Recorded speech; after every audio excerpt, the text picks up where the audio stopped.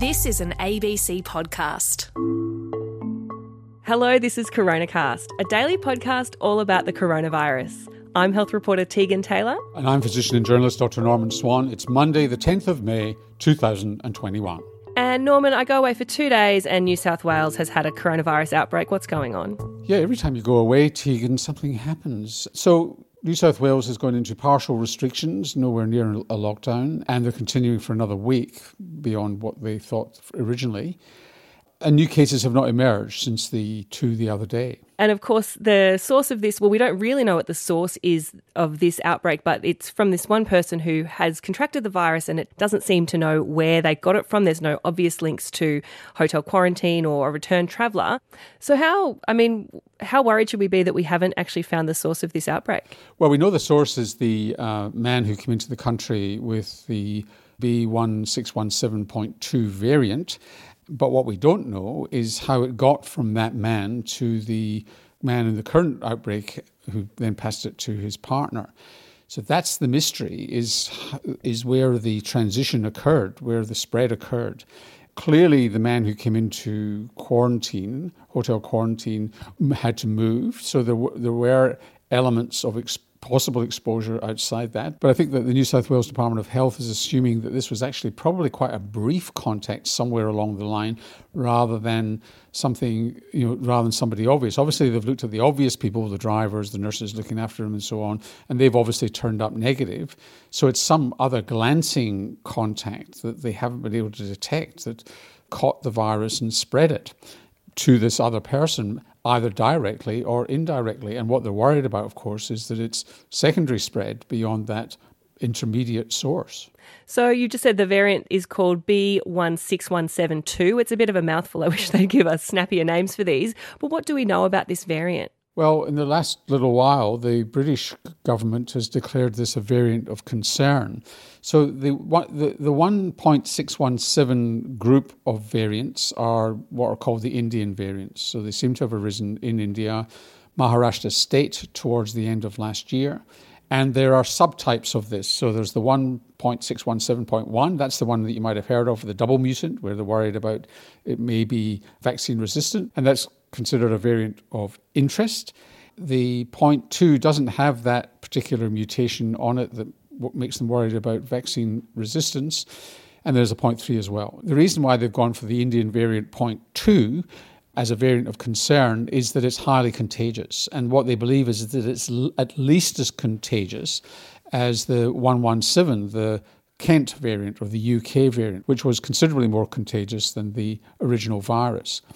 And there are hints that it may be able to muscle out the 117, so it might be even more contagious than that. So they've named it a variant of concern because of contagiousness, although it's too early to say whether or not this may have some vaccine resistance as well. So we know that this man has managed to catch it and we're not exactly sure how, but there's been other outbreaks in recent weeks and months as well. And someone on Twitter is asking the question on everyone's lips, if these variants are so contagious, why haven't we actually seen more spread from them?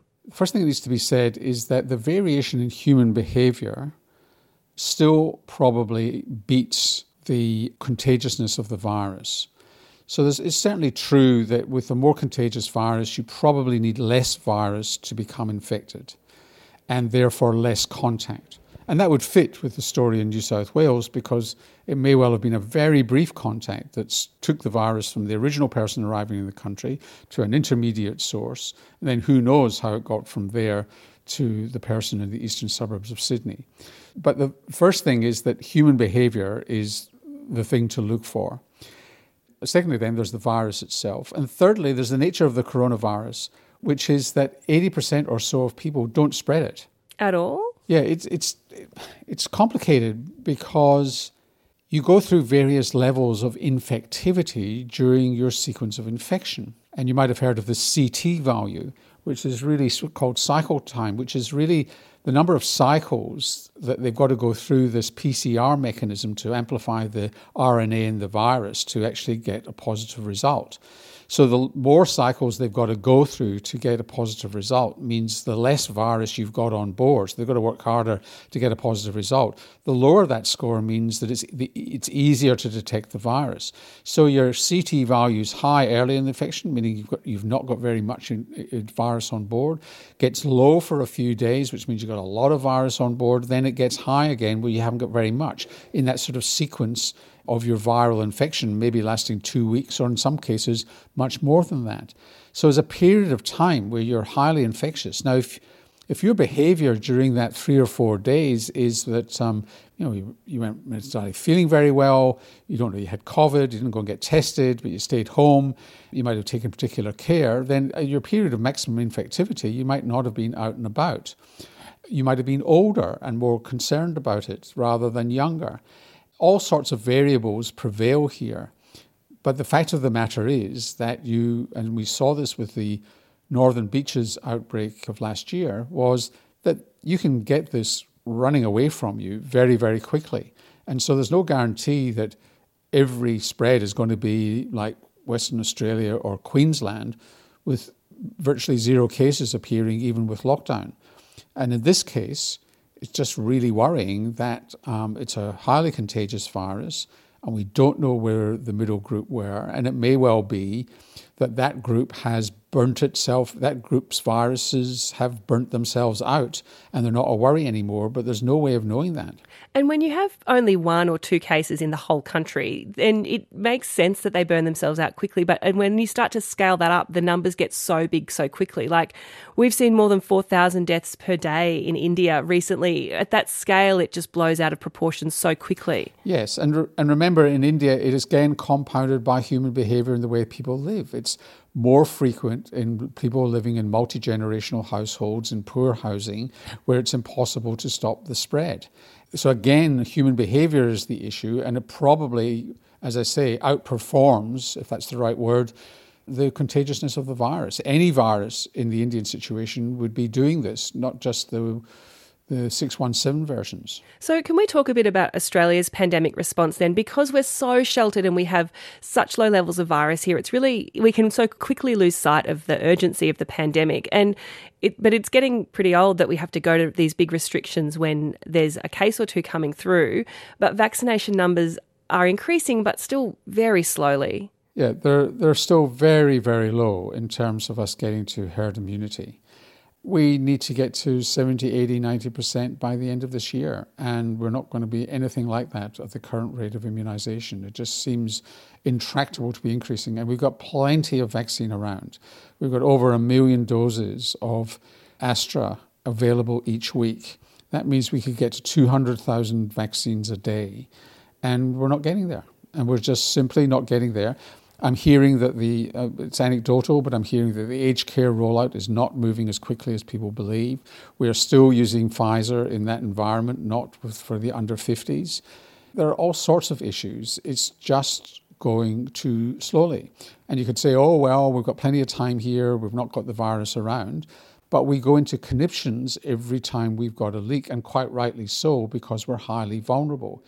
We would not be so worried about this if, let's say, 90% of people over 60 in Australia were immunised, which means that the people likely to get severe COVID are well covered and we don't need to worry so much. At some point, we're going to have to say we can open up, and we are a long, long way from that point. Is it complacency on the part of individuals, or is it the government not doing enough quickly enough, or is it a combination of the two? We can unpick this endlessly. We stuffed up procurement, so we didn't get enough Pfizer to actually cover us. 10 million doses was inadequate booking, too late. We should have booked the same number of Pfizer doses as Astra doses, because if it was truly an equal response across all the vaccine types, each of those vaccine types would have been bought in enough volume to immunise all Australians in the same period of time.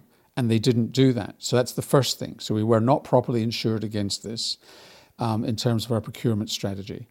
There probably is some vaccine hesitancy to Astra. The recent cases last week announced by the TGA are around about the same rate of incidence that people were expecting, around about 1 in 100,000 doses, but a much lower mortality rate. In fact, the mortality rate is coming down a lot because of probably early intervention and good treatment.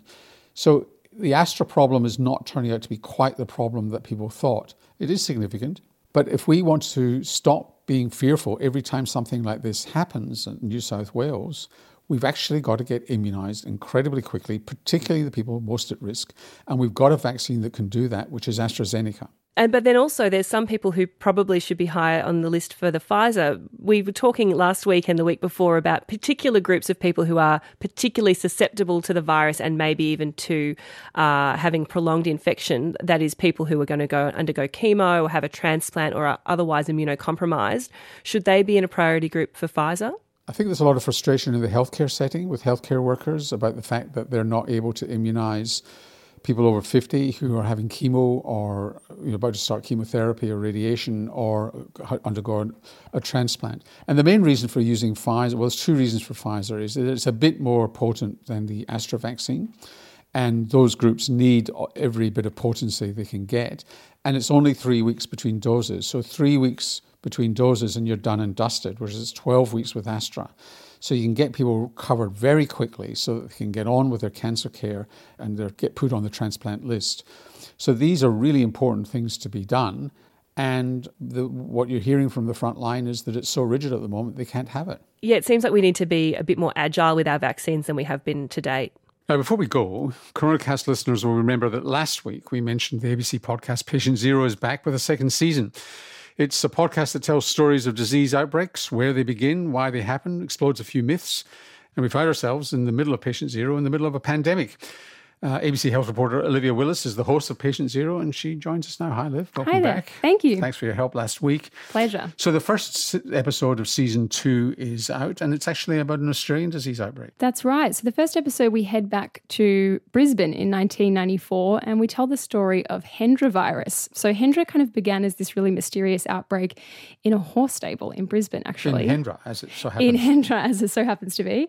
With a tragic outcome, because the trainer, Vic Rail, died. That's exactly right. A bunch of his horses suddenly began collapsing. No one knew what was going on. It was very scary. Their trainer then became unwell. He also eventually passed away. And so we kind of go back and talk to basically a group of vets, virologists, epidemiologists who were there at the time and look at some of the disease detective work they did to discover that the cause of the horse's death was this new, never-before-seen virus called Hendra. They were able lucky it wasn't a pandemic virus because it has a 70% mortality rate. That's right. It's highly, highly fatal. But what was interesting was that they made the connection to bats. They discovered that that's where it had actually come from. And the rest is history, as they say. Well, that's right. I mean, in 1994, it was a surprising discovery. Now we all know bats are a kind of key reservoir of emerging infectious diseases. But at the time, people didn't know that. So that's the first episode of season 2. Where can people find Patient Zero?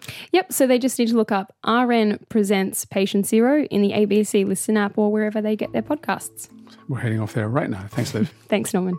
And of course, if you want to leave us a review, you can do so on Apple Podcasts and ask a question anytime by going to abc.net.au/coronacast. And we'll see you tomorrow. See you then.